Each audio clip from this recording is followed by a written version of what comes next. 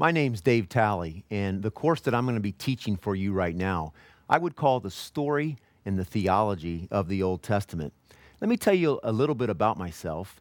I teach Old Testament at a Christian university, and I also am a teaching elder at a local church, and I love both of those responsibilities that I have. I love to teach people the Word of God. I also spend some time traveling with I-Squared Ministries, where we are committed to training missionaries to the Muslim world. And with that particular organization, I also teach Old Testament. And so I'm committed to helping God's people understand the message that He has for us in the 39 books preserved for us in what we call the Old Testament. It's the majority of the Bible. And what I want to do in this course is take all of that content and I want to squeeze it into a framework so that you can understand the story of the Old Testament from beginning to end, so that you can appreciate the storehouse of treasure that is found in these books, and so that you can begin the process of engaging in a lifelong study of the precious truths that God wants us to understand. I want you to see God at work through this particular story. He's at work in this world. He's at work accomplishing His purposes and His plans. I want us to see His holiness, that He's high above, that He's set apart. But I also want us to see His loving kindness, that He comes down to humanity. He engages in relationships so that we can know Him. I want us to see that He's both great and that He's good. One day, my son, when he was 4 years old, we were coming home from church, and he had learned a song in Sunday school that day. And he was in the back seat singing. The song that he was trying to sing is, "Our God is an awesome God. He reigns in heaven above." But the words I heard coming from the back seat were, "Our God is a nothing God." There's a big difference between the words awesome and nothing. And so I turned to my son and I said, "Andrew, it's not our God is a nothing God. It's our God is an awesome God." And he began to argue with me. "No, my Sunday school teacher told me our God is a nothing God." And he's very stubborn. And so I let him continue to sing. But as I was driving down the road, I thought to myself, so oftentimes in life, we live as if God is a nothing God, rather than living in the reality that God is an awesome God. God wants us to see His greatness and His goodness, that He's awesome, that He's high above, but yet He's involved in this world and He's good to this world. He longs for relationship with this world. He's awesome. And we want to grasp that as we go through this time. There's a plan that God is working out in the Bible. It's not disjointed. It's not all over the place. God's not trying to recoup and go from plan A, that didn't work, to plan B, that didn't work, plan C. God has been, from eternity past, carrying out a plan to redeem humanity, to become in relationship with humanity. And so I want us to really focus on these books in the Old Testament to try to understand that message. Now, what we're going to focus on is I want to try to strike a balance between the content, and that's the facts, the story, the events, the details, and the theology. And the theology is what God intends for us to understand through the facts, the details, the stories that are contained for us in the Old Testament.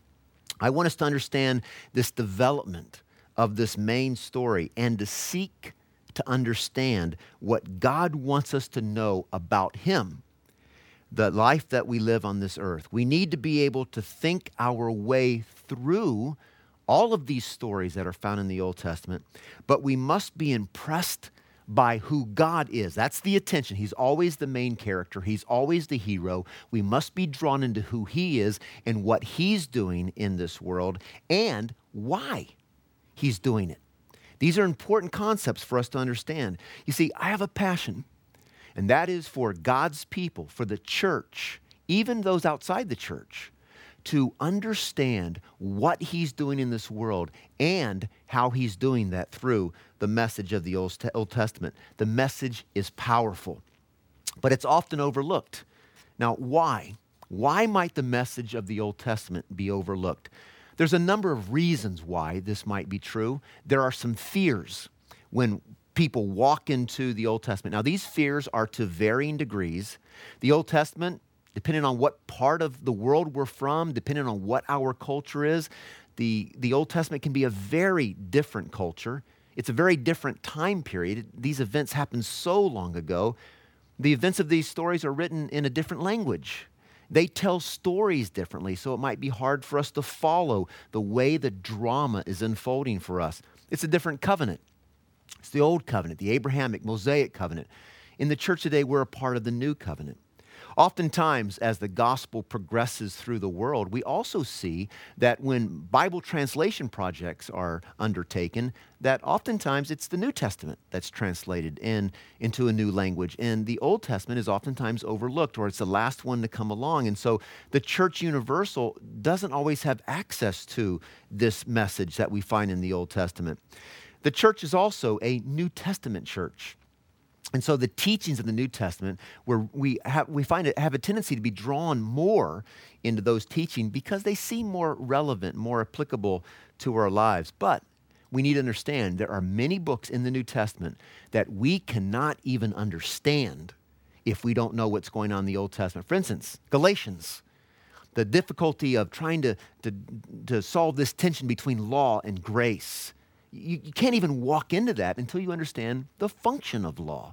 Or Hebrews, which is talking about Christ being a better way. Better way than what? What's going on in the Old Testament that foreshadows Christ, that leads to Christ, but Christ is the ultimate better way?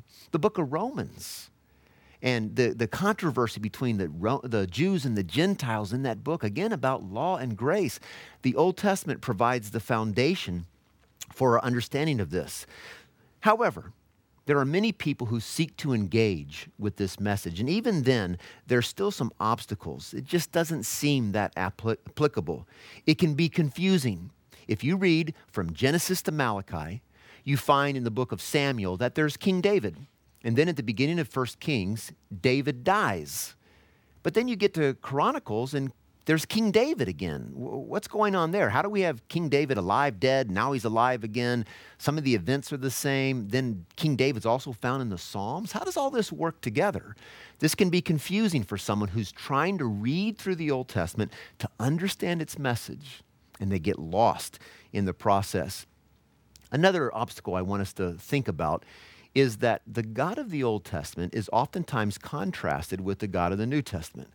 When people look at the Old Testament, they think God is angry, that he's got all this wrath that he pours out on people. But in the New Testament, we've got this loving, grandfatherly kind of God. And people separate these two. We must dismiss that. God is the same. He always is the same. God is never changing. The God of the Old Testament is the God of the New Testament. The God of the New Testament is the God of the Old Testament.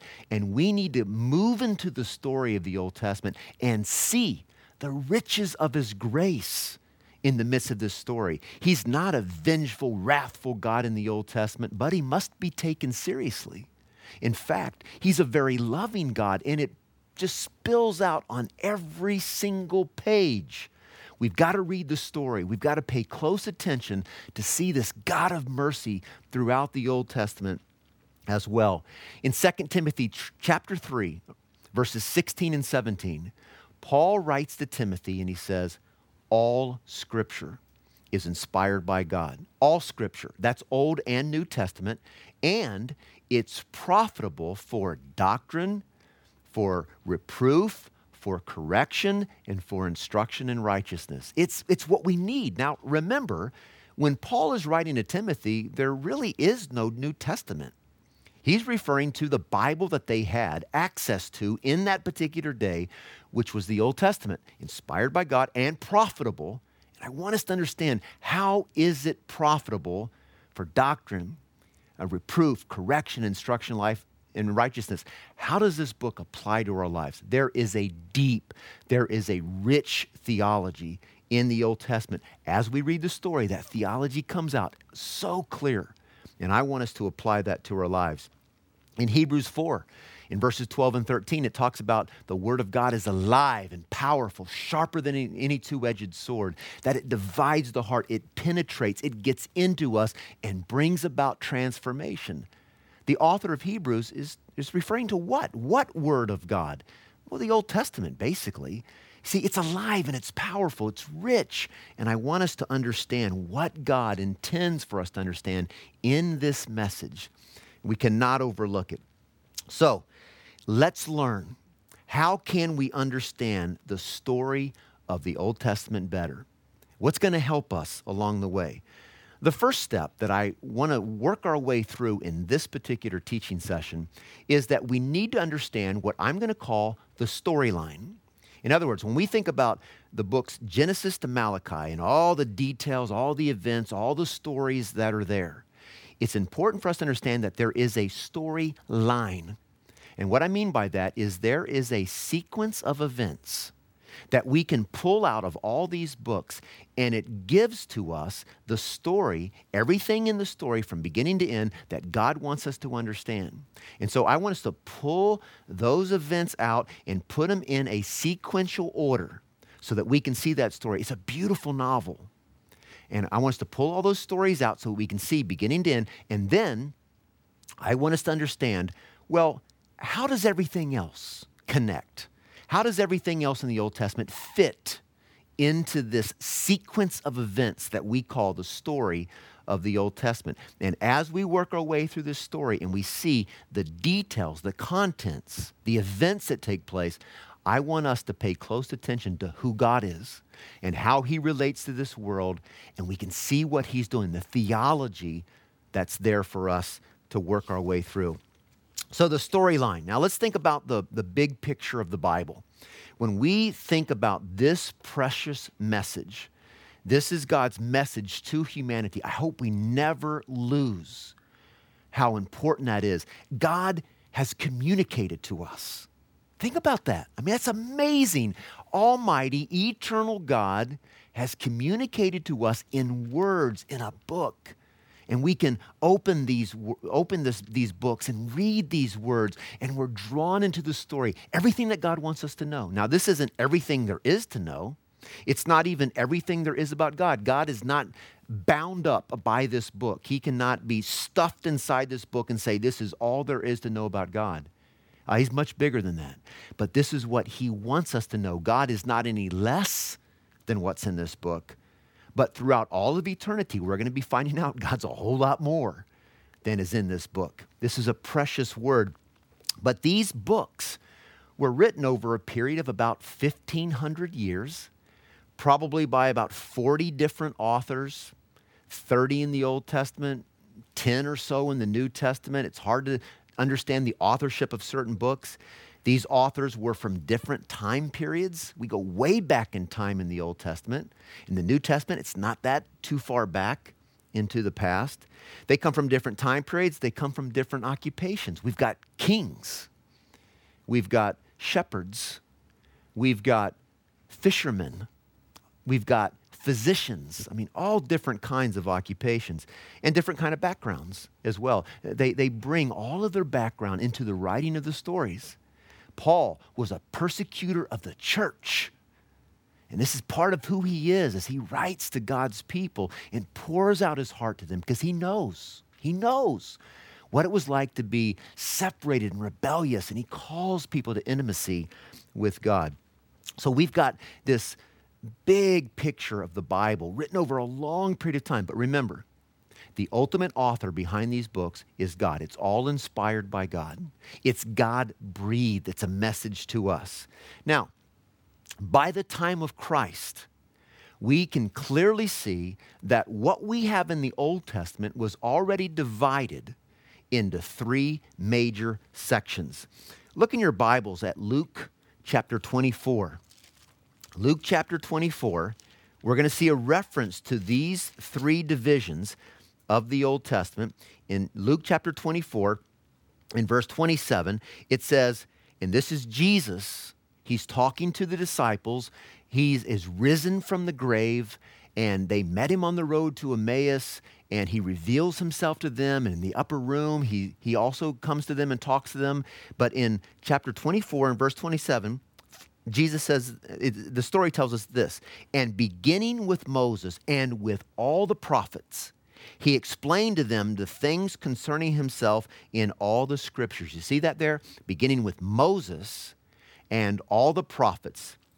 Now, later on in verse 44, now he said to them, "These are my words which I spoke to you while I was still with you, that all the things which are written about me," now notice, "in the law of Moses and the prophets and the Psalms must be fulfilled." Now, what is Jesus referring to? Law of Moses, the prophets, and the Psalms. You see, the Old Testament is already divided up into three different categories. We could see the same thing in Acts 24:14, Acts 26:23. The Apostle Paul makes reference to these three different parts of the Old Testament. So there was a way of understanding the Old Testament. There was a way in which the Old Testament was put together. Moses' writings, the prophets, and then also the Psalms, as Jesus refers to it.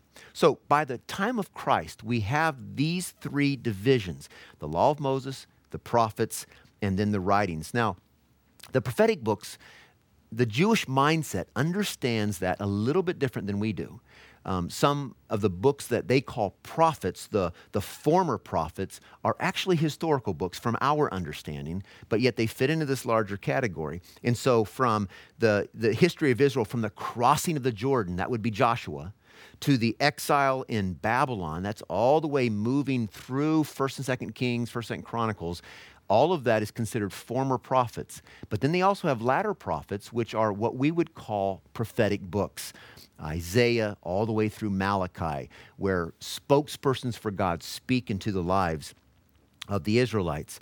But then we also have the writings, and this can be a variety of books. Predominantly, they're wisdom literature, poetic, focused, but also there's some historic books that we would consider historic books that are found in them. And so the Bible slowly gets divided up, and it's put together with this kind of understanding. Now, through time, as the Bible is bound together, we have three different units. Now, Bibles are put together a little differently around the world. In America, we have three very clear divisions, and we have a grouping of books put together because they have a common purpose, a common focus. We have historical books. That's the first 17 books of the Old Testament. We might call these stories. And then we have the last 17 books of the Old Testament. Those are the prophetic books. We might think of those as sermons. So we've got historic and we've got prophetic, the stories and the sermons. And then the middle five, giving us a total of 39, the middle five are the poetic books, Job through Song of Songs, and their focus, we might call them songs.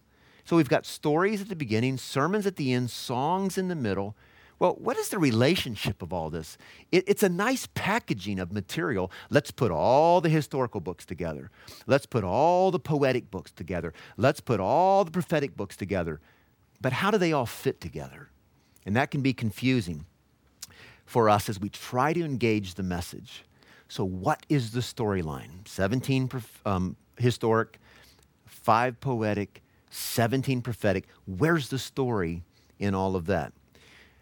Basically, as we look at these 39 books of the Old Testament, there are 11 books that contain the continuous narrative, beginning to end, of what God is doing in the Old Testament. 11 books. Out of 39, 11 books. That sequential story. Now, there are some books outside of these 11 books that contain important details, and all of the books are essential for us to understand what God is doing in this world. Remember, He's always the hero. He's always the focus. But these 11 books, if we read them continuously, they bring us into the story of the Old Testament. That's why I call it the story line. This is the line of stories from beginning to end that God wants us to understand. Now, what are those books?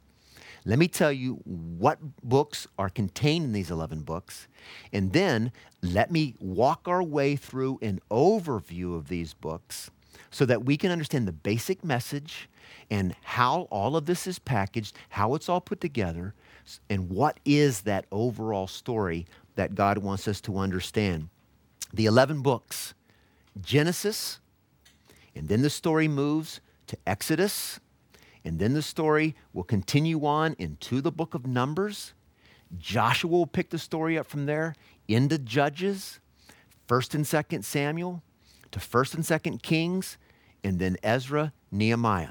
So Genesis to Exodus to Numbers to Joshua to Judges, 1 Samuel, 2 Samuel, 1 Kings, 2 Kings, Ezra, Nehemiah.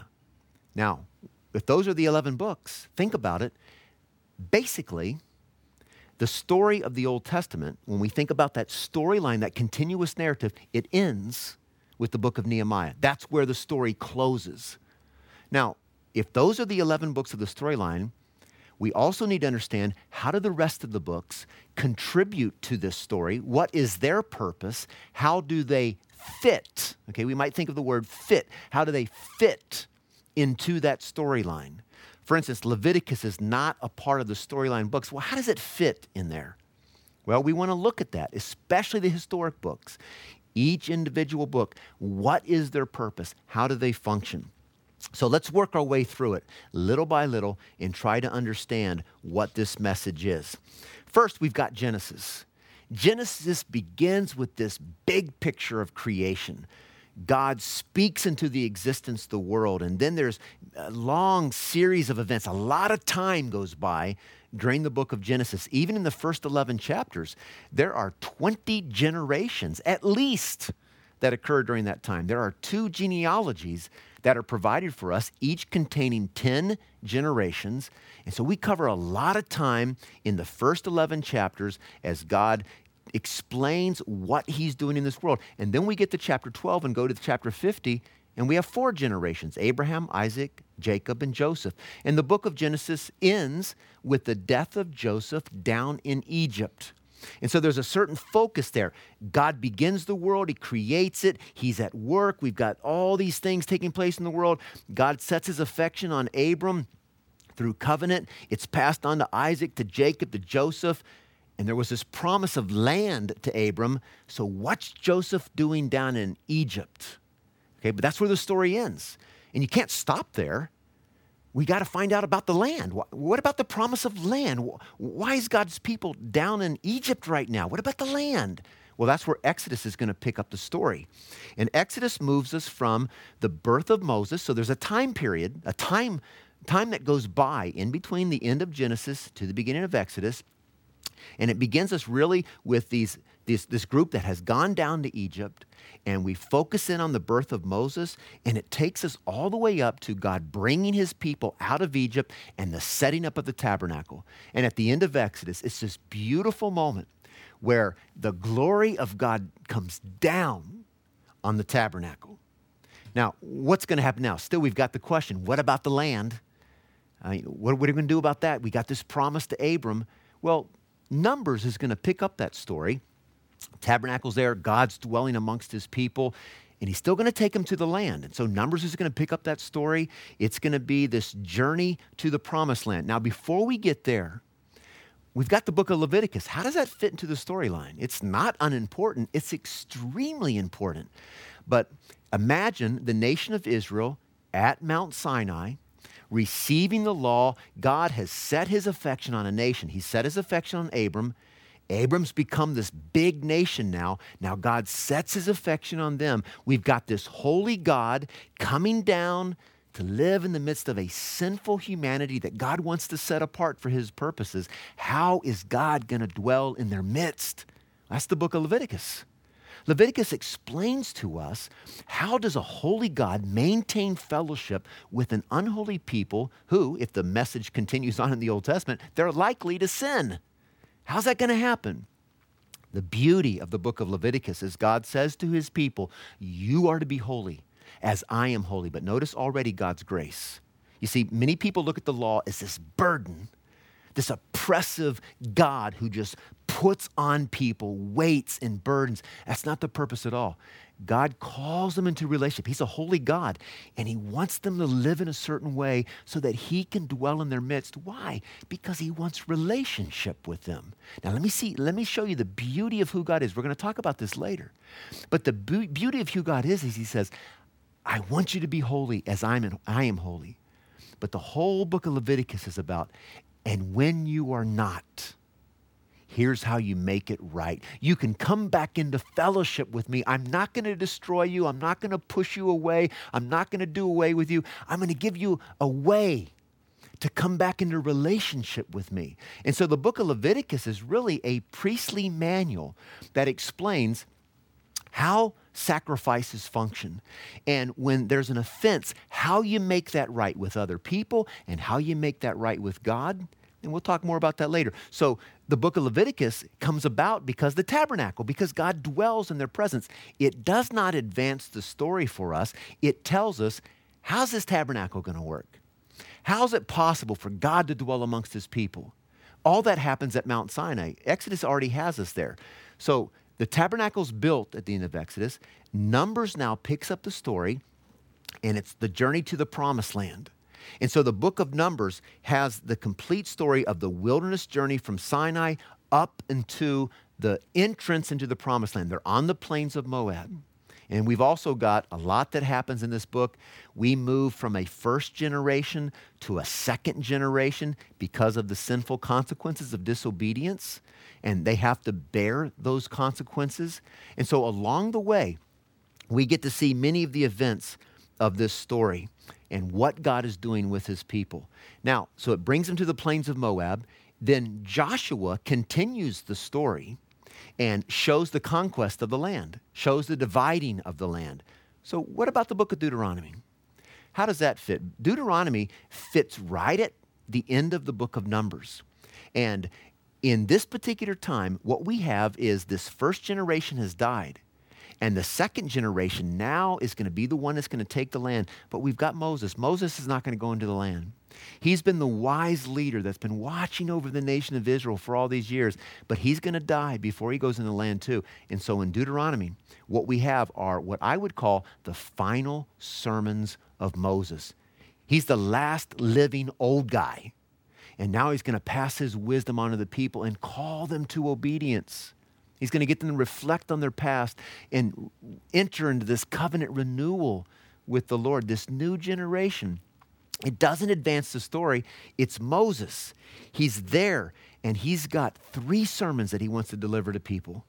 And we're going to focus on that and see those sermons and understand what is the theology of that. What is Moses trying to drive home? But Joshua is the book that picks up the story. Numbers brings them to the entrance of the promised land. Joshua picks that up right there on the plains of Moab. Now they're going to take the land, and we see the conquest, we see the dividing, and then we've got a new generation, and that's where Judges is now going to pick up the story. And we've got Judges that picks up what life is like in the land, and it's not very pretty. What happens in the land?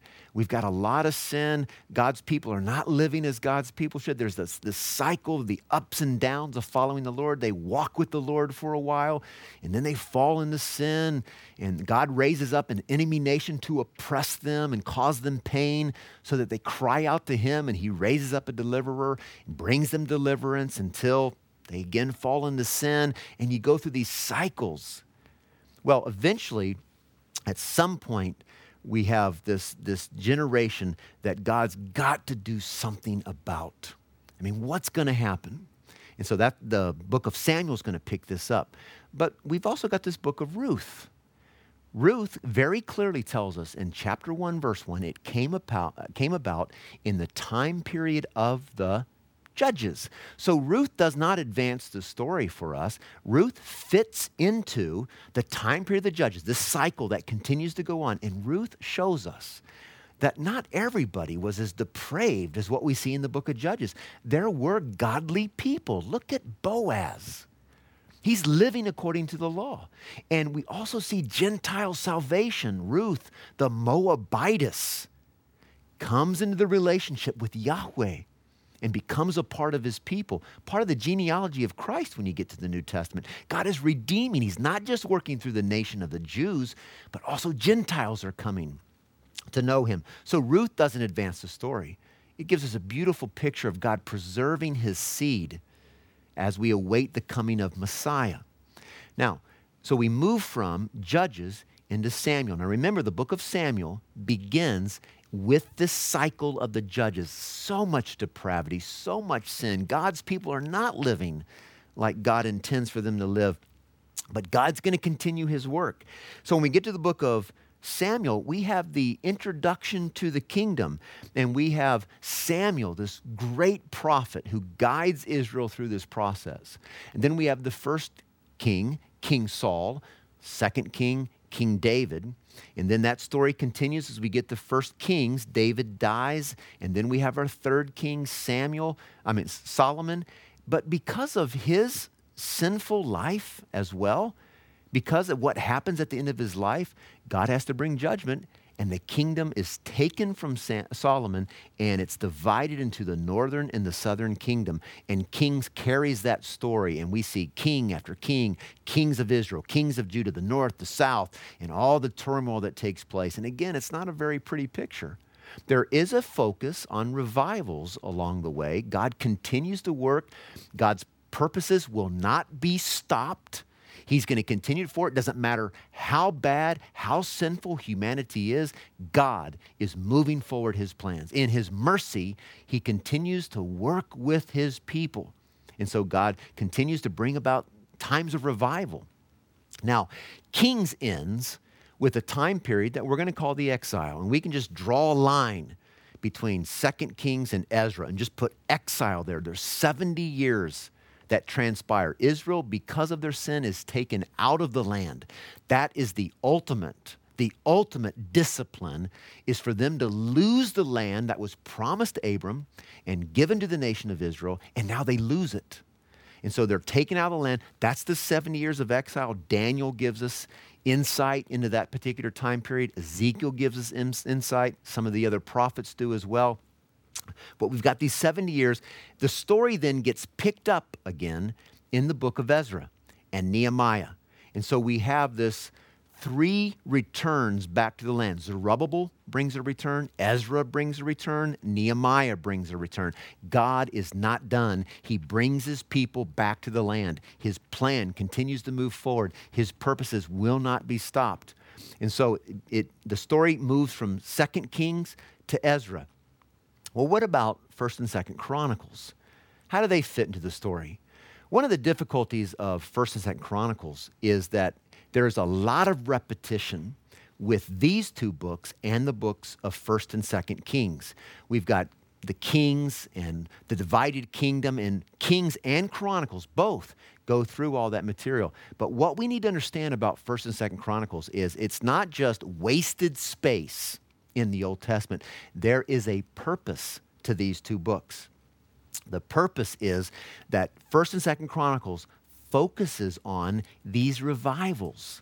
It focuses on this right relationship with God, and it's written to those who are after the exile. It's written to the people in the time period of Ezra and Nehemiah, where we see the city of Jerusalem has been destroyed, where we see the temple has been destroyed, and now they're back in the land, and they're rebuilding their city, they're rebuilding their walls, and they're discouraged. They've got opposition, and 1st, 2nd Chronicles is written to encourage them. Stay the course. Continue to follow after God. Why? Because God blesses those who walk in relationship with him. And so the books of 1st, 2nd Chronicles focus on these revivals and how God responds and blesses, encouraging the people of Ezra and Nehemiah to do the same. Build the temple. Why? So you can have proper worship of the Lord. Why? So that you can walk in fellowship with him. Why? So that he can pour out his blessing on you, because God is a God who wants to bless. He's not this mean God in the sky. He's doing everything he can to bless people. Everything. He's got the sacrificial system set up. He's revealing himself in the written word. He's calling people to obedience. He wants to bless. And so 1st, 2nd Chronicles says, people, Ezra and Nehemiah of your day, people, follow the Lord. Walk in obedience. Continue down that path, because God will bless you. Well, the story at the end of 2 Kings is picked up in Ezra when they're coming back into the land. And so they come back in these 3 returns. And as they come back in the land, they're up against a lot of opposition. And so basically, in the book of Ezra, we have the building of the temple and the restoration of sacrifice and a lot of sins that can need to continue to be dealt with. So there's a lot of reform. The people have been disciplined by God. They've been taken into exile, but it doesn't mean that their hearts are changed. God's still calling them back. And so you got a lot of reform. And then when you get to the book of Nehemiah, we have a focus on building the walls around Jerusalem. Again, fortifying the city so that they can become an established entity, a nation, so they can recapture the glory days that they had underneath Solomon, so they can become strong again as God pours out blessing. That's what Ezra Nehemiah is moving toward. But at the end of Nehemiah, that's where the story ends. And when you get there, you realize there's got to be more. This can't be where the story ends. What about the blessing? What about God's people? What about Messiah? All these questions abound when you get to Ezra and Nehemiah, and we'll talk about that. Because when you get to the end of the Old Testament, you know there's more. There's more, and that's the New Testament. That's the coming of Messiah. That's the fulfillment, the culmination of God's redemptive plan and all that he wants to do. But we've got all this background in the Old Testament. So Nehemiah is where the story of the Old Testament ends. How does Esther fit into there? Esther is a story that shows us that not everybody comes back from Babylon. That's where they go into exile, is in Babylon. But they're there for 70 years. They get established. They have lives. They have occupations. They have friends. And Esther is actually a queen. So not everybody comes back to the land, but Esther shows us so clearly that God continues to watch over his people no matter where they are. Whether they're in the nation of Israel, in the land, the promised land, or back in Babylon, God watches over his people. And this is all the beginning of understanding that God's people are going to be scattered throughout the world, and he'll watch over them wherever they are. This is the beginning of understanding this explosion of moving throughout the world, but God is there. He watches over, and Esther reminds us of that and brings comfort to God's people. But the story ends with Nehemiah. And so those are the historical books. That's how the storyline progresses in those 11 books. That's how the other historic books fit in, Leviticus, and how it fits into Exodus, Deuteronomy. It's a bridge between Numbers and Joshua. Ruth fits right in the time period of Judges. 1st and 2nd Chronicles, it talks about all the information in Kings, but it's addressing the concerns, the message to those after the exile in the days of Ezra and Nehemiah, and then Esther. Not everybody goes back to the land, but God continues to watch over them. But the story, beginning to end, Genesis, Exodus, Numbers, Joshua, Judges, 1 Samuel, 2 Samuel, 1 Kings, 2 Kings, Ezra, Nehemiah, that's the story. From beginning of creation to God's continuing work with his people at the end of the Old Testament.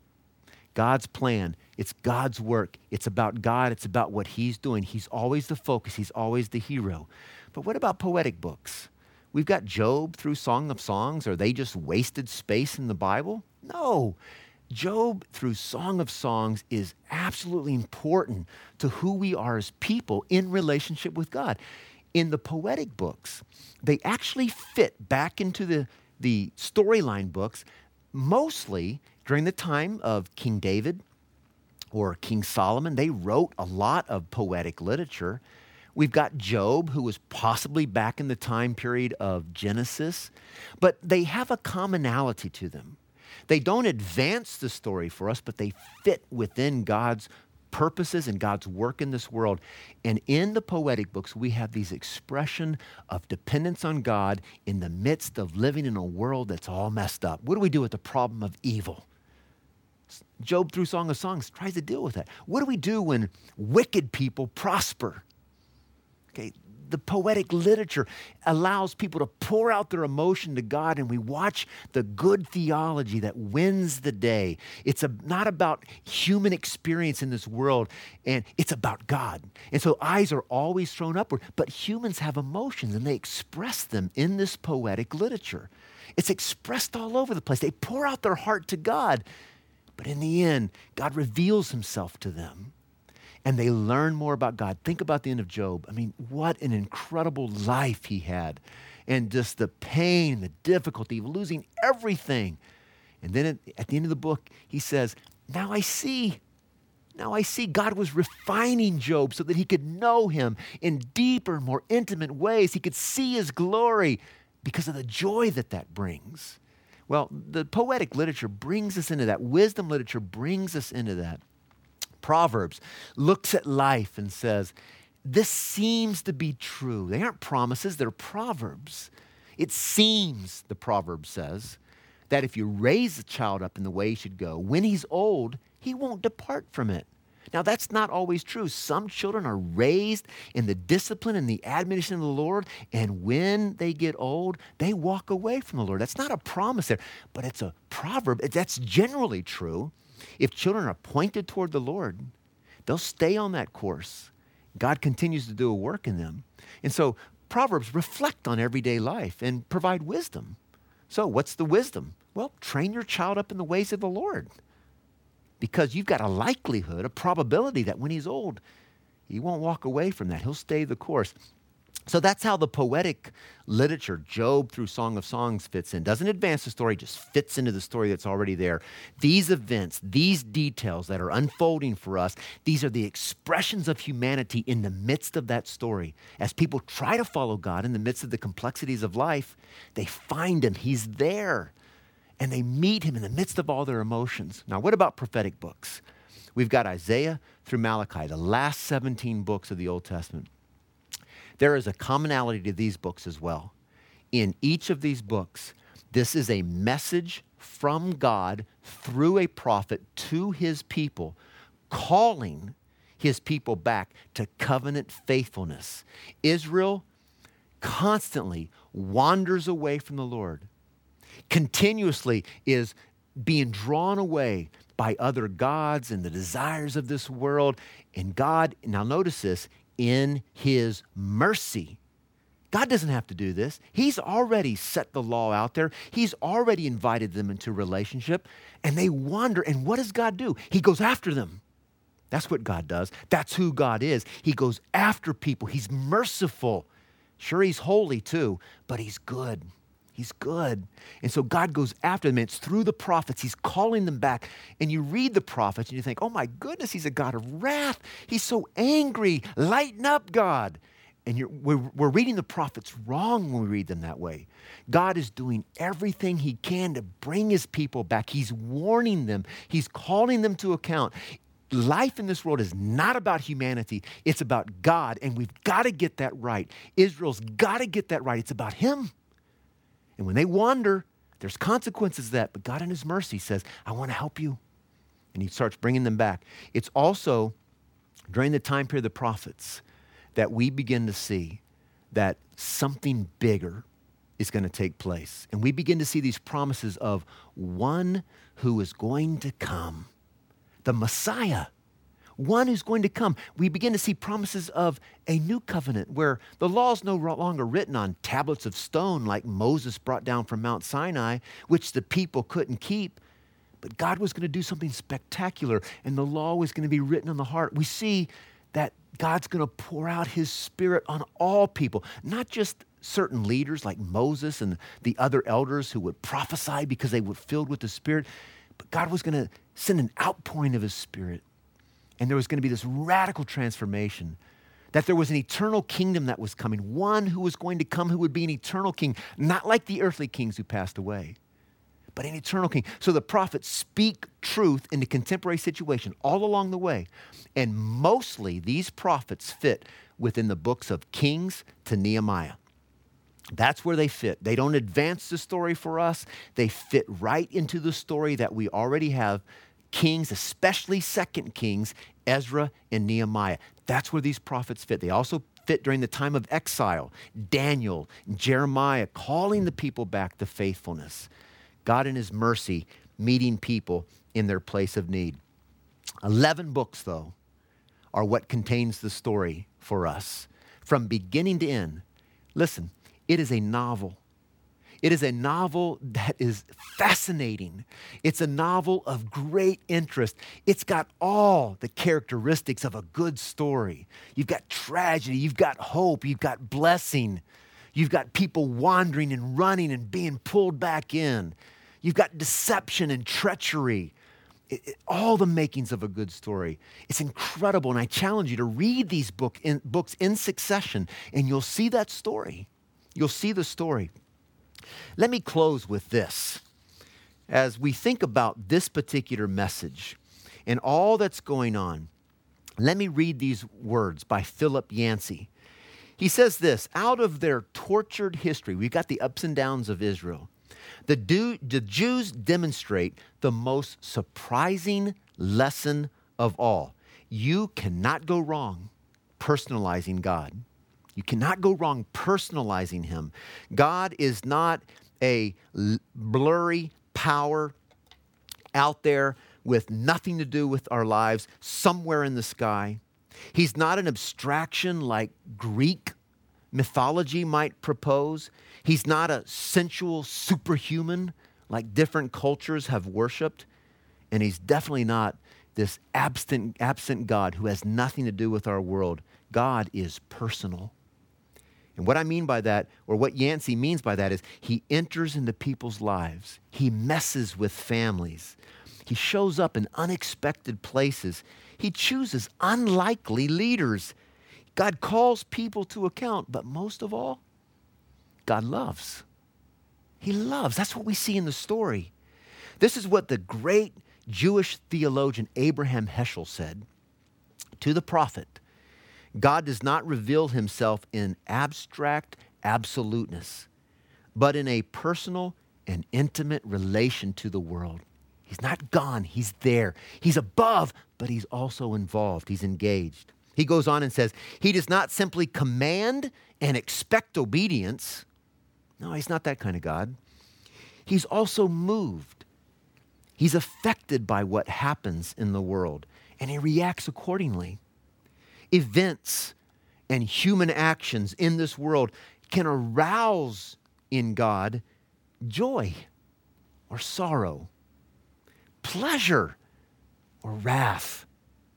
Man's deeps, man's actions may move him, affect him, grieve him, or on the other hand, gladden and please him. He continues saying, the God of Israel is a God who loves, a God who is known to and concerned with humanity. He not only rules the world in the majesty of his might and wisdom, but he reacts intimately to the events of history. Now, Yancey continues and he says this: more than any other word pictures, God chooses children and lovers to describe our relationship with him as being intimate and personal. The Old Testament abounds with husband-bride imagery. God woos his people and dotes on them like a lover doting on his beloved. And when they ignore him, he feels hurt and spurned like a jilted lover. When we shift the metaphors, it also demonstrates that we are God's children. In other words, the closest, and listen to this, the closest we can come to understanding how God looks upon us is by thinking about the people who mean the most to us, our children and our lovers. You see, that's the message of the Old Testament. A God who is so far above, so far beyond. He's holy, which means he's other than anything in this world. He's other than any of that. He's far beyond all of that. But he comes down because he wants relationship with people. Children and lovers, those are the images that we have of God. We're his children. He bestows love on us, the bride of Christ. God enters into intimate relationship with people. That's the story of the Old Testament. Now, what we want to do as we work our way through this series is we want to work through each one of those storyline books and understand a little bit of the content, but mostly the rich theology that's there. Who God is, how he's working in this world, and what he wants us to understand. That's what's in store for us.